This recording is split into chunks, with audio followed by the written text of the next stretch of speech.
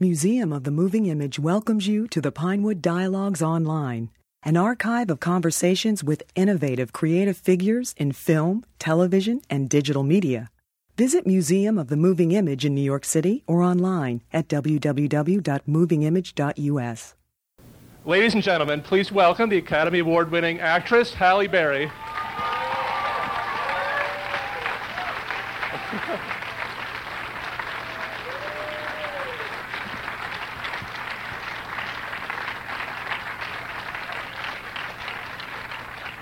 Good to see you again.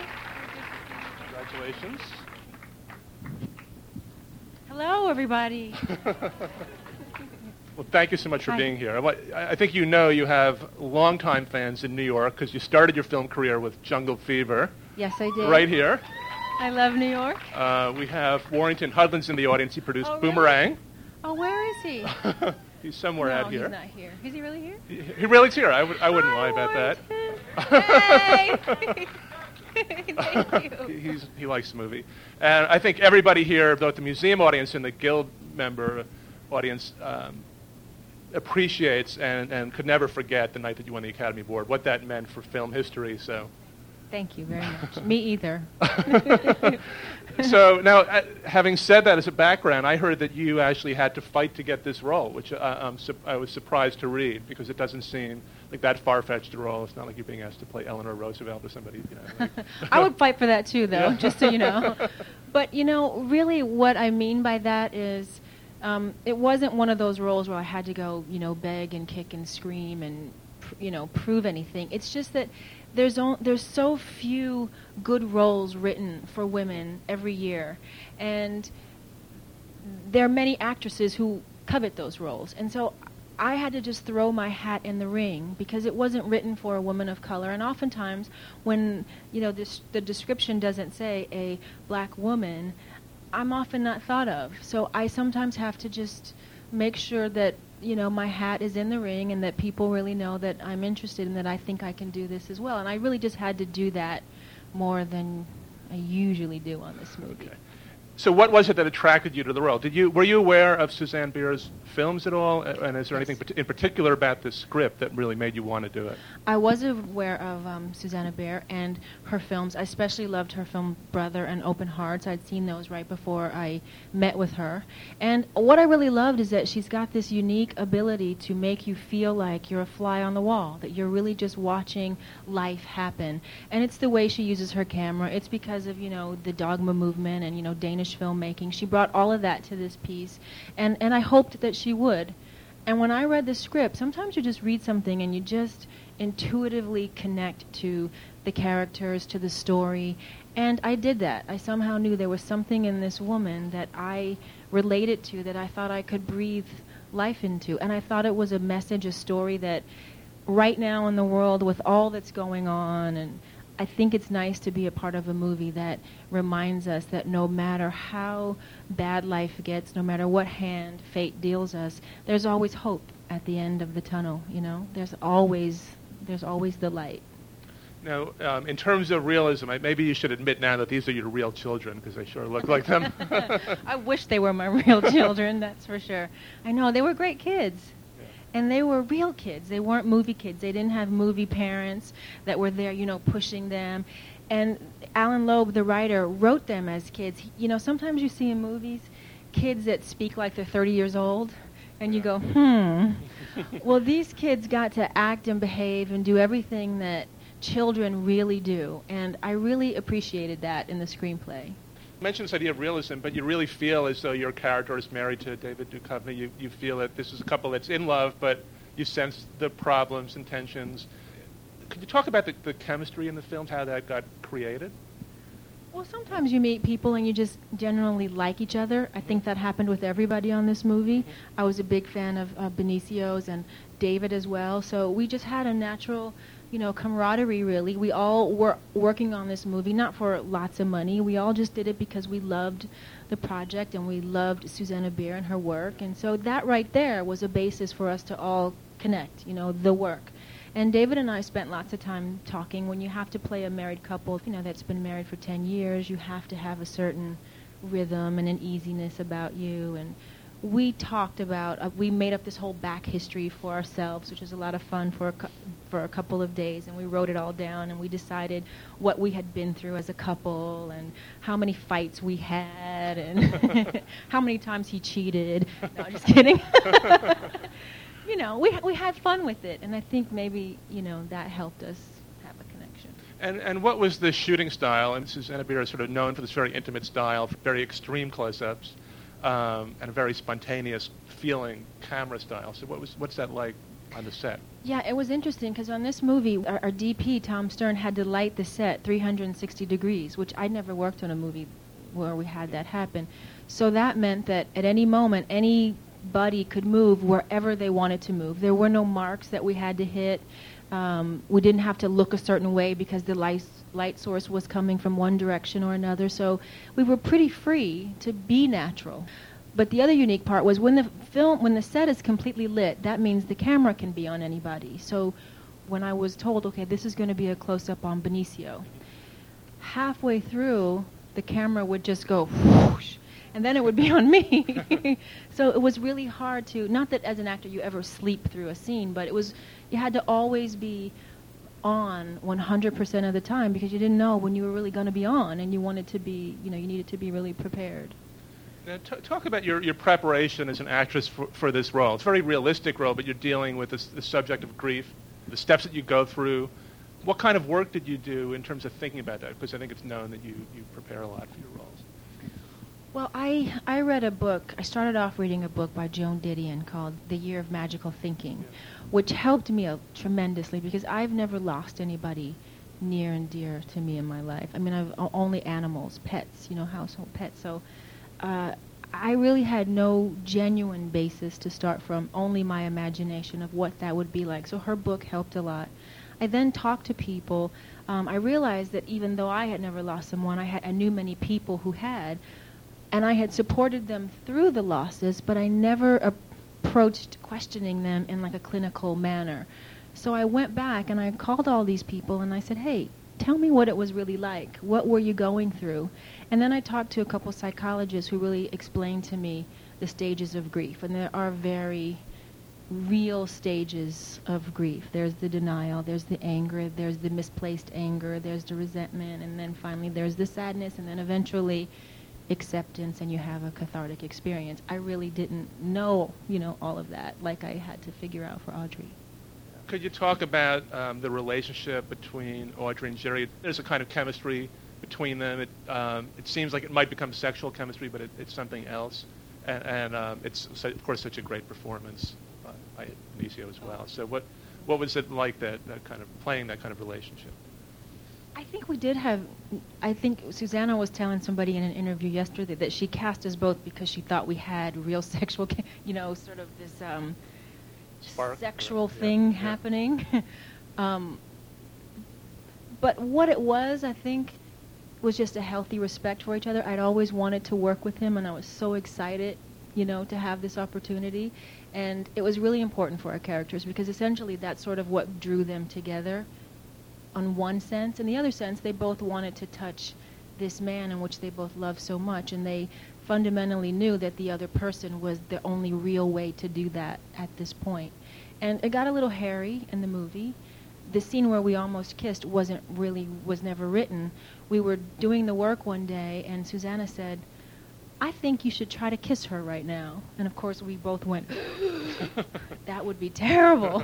We can't do that. Right. And she said, no, I want you to just come and start the scene with the intention of feeling sexual tension towards each other, and let's just see where it goes. And it wasn't blocked out. It wasn't talked about. We just said, okay, stay in your character with that intention and just see what happens. And that's sort of what happened. And then we realized that somehow we had to deal with that sexual tension that was happening on film and not just leave it to our imagination that it was a good thing. You needed that scene. I think we did, and I think we needed to stop it and not go there, because then Benicio has a line in the movie when Harper says, why don't you just marry my mom? And he says, because that would mean that your father never existed. So I think that's why it could never really happen, but it was, I thought, good that they were human, and they explored, kind of how they were getting a little bit confused by this connection. Now, was this the first film that you did with a woman director, and what was that like? Well, actually, this was my third time working with a woman director, Amy Holden Jones and Martha Coolidge. Good filmmaking isn't gender specific. A talented director is a talented director, no matter what your gender. But as a woman, it did make a difference to me because women have a shorthand. Women can speak sometimes in ways that sometimes men and women cannot. We understand intuitively sometimes what each other is thinking or feeling. And especially in this case, playing a woman who had lost her husband, I think Susanna and I had never had this loss, but we imagined it the same way. So we had a lot of unspoken conversations throughout making the movie, and I'd never had that experience before. And how would you, in general, compare this experience to other films? You've done so many different scales of films. Of course, Monsters Ball was an independent film, but you've done huge movies. So is it freeing in a way to work on this scale and to work on this sort of intimate level? It is, and I really like it, and that's why I've tried to have a career that was balanced. Do one for the studio and one for myself, one to make money and one for the art. Yeah. This is how we make a living, so I've learned to not make excuses for trying to make a living in life. But I do like when we get to go do something that's not about money. It's really just about the art of it and the freedom to really explore sort of new territory and not worry about if you're being politically correct. You don't have the studio because they haven't put $100 million into it, so they're not there breathing down your necks all day. They sort of leave you alone and let you make this little quirky movie, and you really feel like you're in a creative, organic environment, which is, I think, what most actors really wanted to be actors for. That's what they really signed up for, and that's what they really love about the craft of it. Now, something that I've read occasionally in interviews with directors who've worked with you, I think even with Spike Lee with the first film, that was afraid maybe you were too glamorous, too pretty to have that role. If you've dealt with that, like what it's been like dealing with that. I deal with it. Early in my career, I didn't want to deal with it at all, so I tried to do Jungle Fever and Losing Isaiah, and I really wanted to force people to not look at the physical and sort of shed that image of myself. And then somewhere along the way, I sort of started to get comfortable with myself, and I thought, well, I can play all kinds of roles, and sometimes I can use that part of myself, and other times I can get rid of it and make it less important. But to deny either side of that wouldn't be doing myself and my true ability justice, to not use all of what I am. So now I've become okay with going in and out and trying to do character work like this movie, but still do, X-Men and those kind of movies that allow me to use other parts of myself, too. And this is a major studio film. It's DreamWorks release. Was it difficult for this film in terms of the financing and getting this film out there? No, because they really treated it like it was a little tiny film. I mean, it was like, I think, $15 or something million, but they didn't treat it like that. It felt very much like it was a little tiny movie, and they approached it like that from the beginning and all the way through, and I think they still think it's like a little tiny movie. Okay, I want to open it up and give the audience a chance to ask questions, and I'll try to repeat so people can hear. Well, she loved some of your previous work, including Dorothy Dandridge, and if you could talk about some of your upcoming projects. Oh, thank you for all of that. Thank you very much. I do plan on doing some more producing. There's a few things that I have that I'm producing for myself. One of them is a project called Tulia, about a story in Tulia, Texas. There's another one that I'm producing that I'm not going to be a part of. It's for Alicia Keys, called The Composition in Black and White, about Philippa Schuyler, an interracial child pianist prodigy in the 1940s. It's a great book. Isn't it a great book? And a really good story, too. A story that should be told. There's a project I have called Nappily Ever After that I'm producing for the women in the room. It's all about our hair and how our hair defines us. So there's some things out there that I'm working on. Okay. Well, in Monsters Ball, your character loses a husband, so was there any thought of that film in terms of this one? Only in the sense that it was another dramatic role in a smaller feeling dramatic movie. But the characters to me were almost night and day. Although I was a mother, I was a very dysfunctional mother in Monsters Ball. In this movie, she was a very good mother, a loving mother. She sort of had her life all together. And even though Letitia Musgrove lost her husband in Monsters Ball, I mean, he was in prison and their relationship was very broken and they didn't quite have the connection that she had with her husband. And she knew he was going to die, understood why he was going to die. And in this movie, Audrey loses her husband suddenly, just going to get ice cream. So I thought the circumstance were way different in what one feels emotionally and sort of what you go through. So I really didn't find a connection between the two, really. Do you like to work in a more collaborative way or stick closely to the script? I usually like the script because the script, was written by somebody who took many hours to write and whose talent allowed them to write it. And there's usually, a pace that I think is important to keep with the written word. But what I do like to do, which Susanna allowed us to do a lot in this movie, is to keep the intention of every scene exactly as the writer planned it, and then play within the scene so that we don't go too far off with improvisation until you start changing sort of the context of the movie and you start changing the direction that the characters are going in. And that kind of improv I really, really like. But when it's out of control, I've seen that be a disaster. One thing that I love about this movie is it really feels like we're sort of observing private moments, observing life as it's lived. When you start shooting on a given day, how do you create that? Well, in this film, we had an hour and a half of rehearsal every morning. Susanna, everybody got their coffee and their yogurt or whatever, and we would sit around and we would read through the day's work, and everybody would talk about what they had been thinking about the night before and what they wanted to change or what ideas they had, and she would let us play those out and see if it worked, and if it worked, then we got to shoot that. If it didn't work, then we would just leave it there. But that's how we sort of warmed up every day, to sort of get back into these people and understand where we are at this moment in time that we're about to shoot. And do you look at dailies at all during the process or not? No? No. I wouldn't come back the next day. I'd quit. Okay.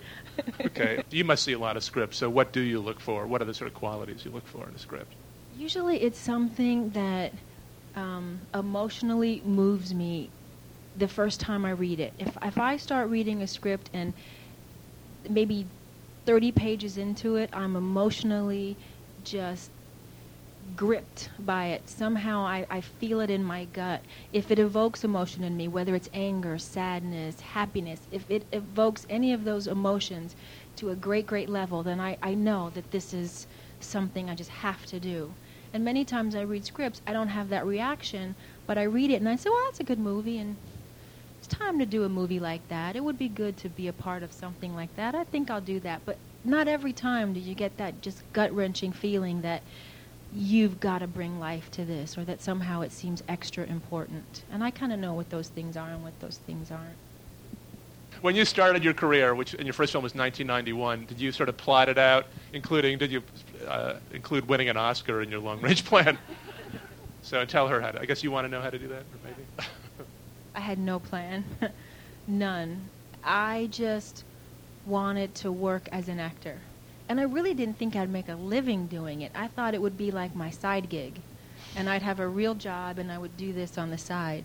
It was only after Boomerang and movies that I seemed to sort of flourish in did I realize, oh, maybe this could be what I could do for a living. And once that thought set in, and then I thought, oh, maybe I, can get better at this. Oh, maybe, and so the thoughts just occurred as I went along. As I started working, I then devised some sort of plan of knowing that I had to do commercial movies to stay relevant within my industry, but then I also had to do the smaller movies for the art of it, to also stay relevant in another way within my industry. So that is still my only plan, to try to swing between both of those mediums. And other than that, I don't have anything else planned out. I just want to keep working and having the chance to take risks and try new things, and sometimes they work, sometimes they don't work.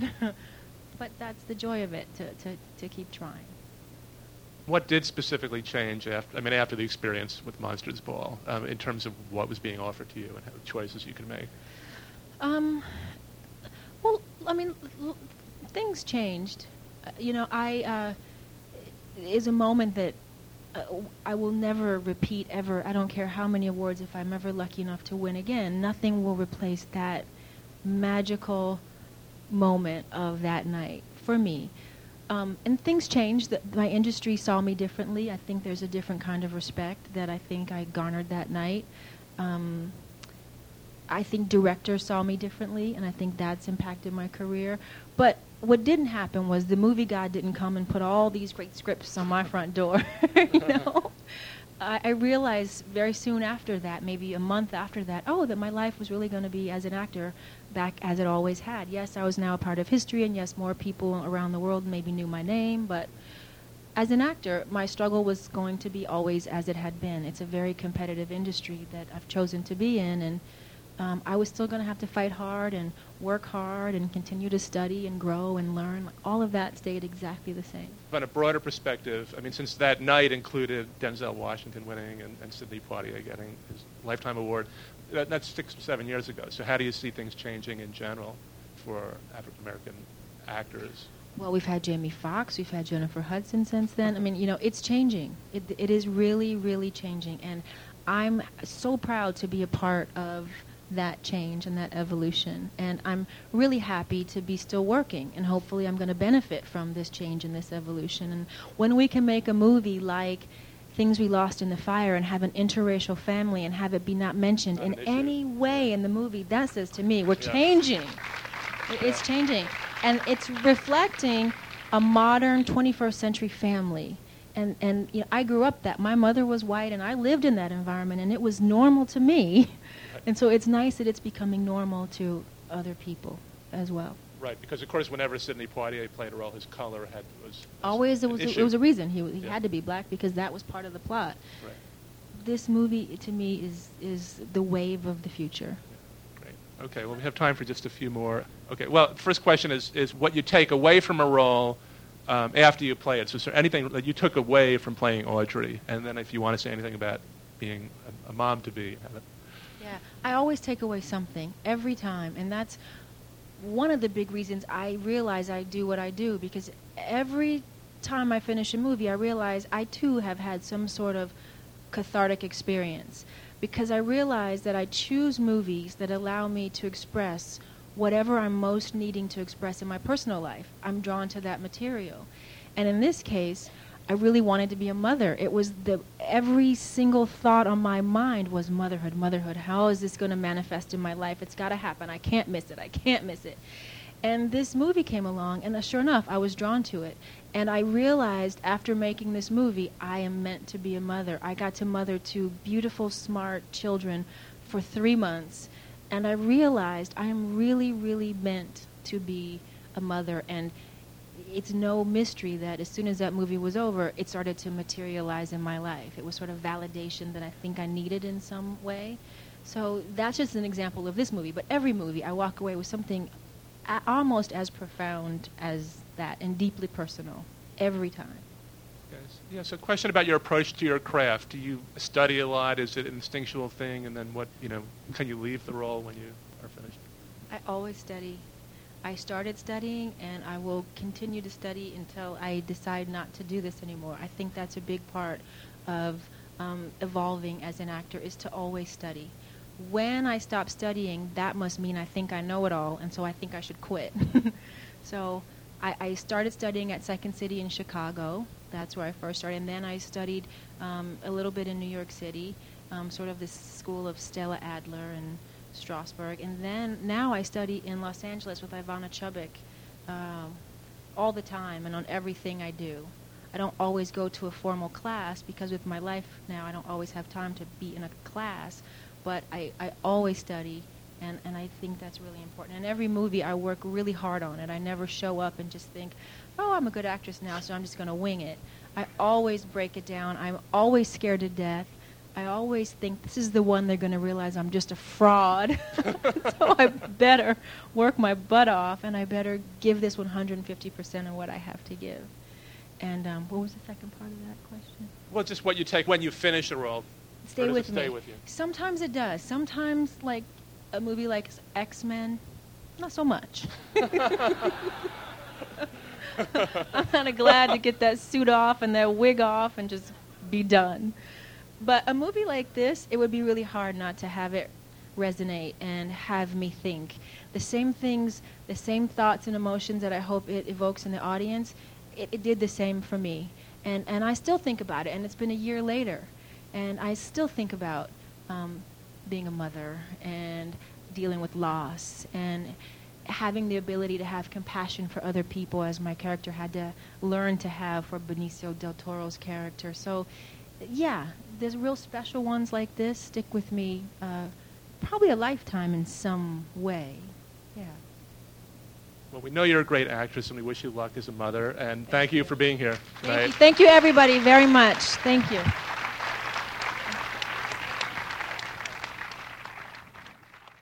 Thank you for listening. The Pinewood Dialogues at Museum of the Moving Image are made possible by generous support from the Pannonia Foundation. To learn more about the museum, visit www.movingimage.us.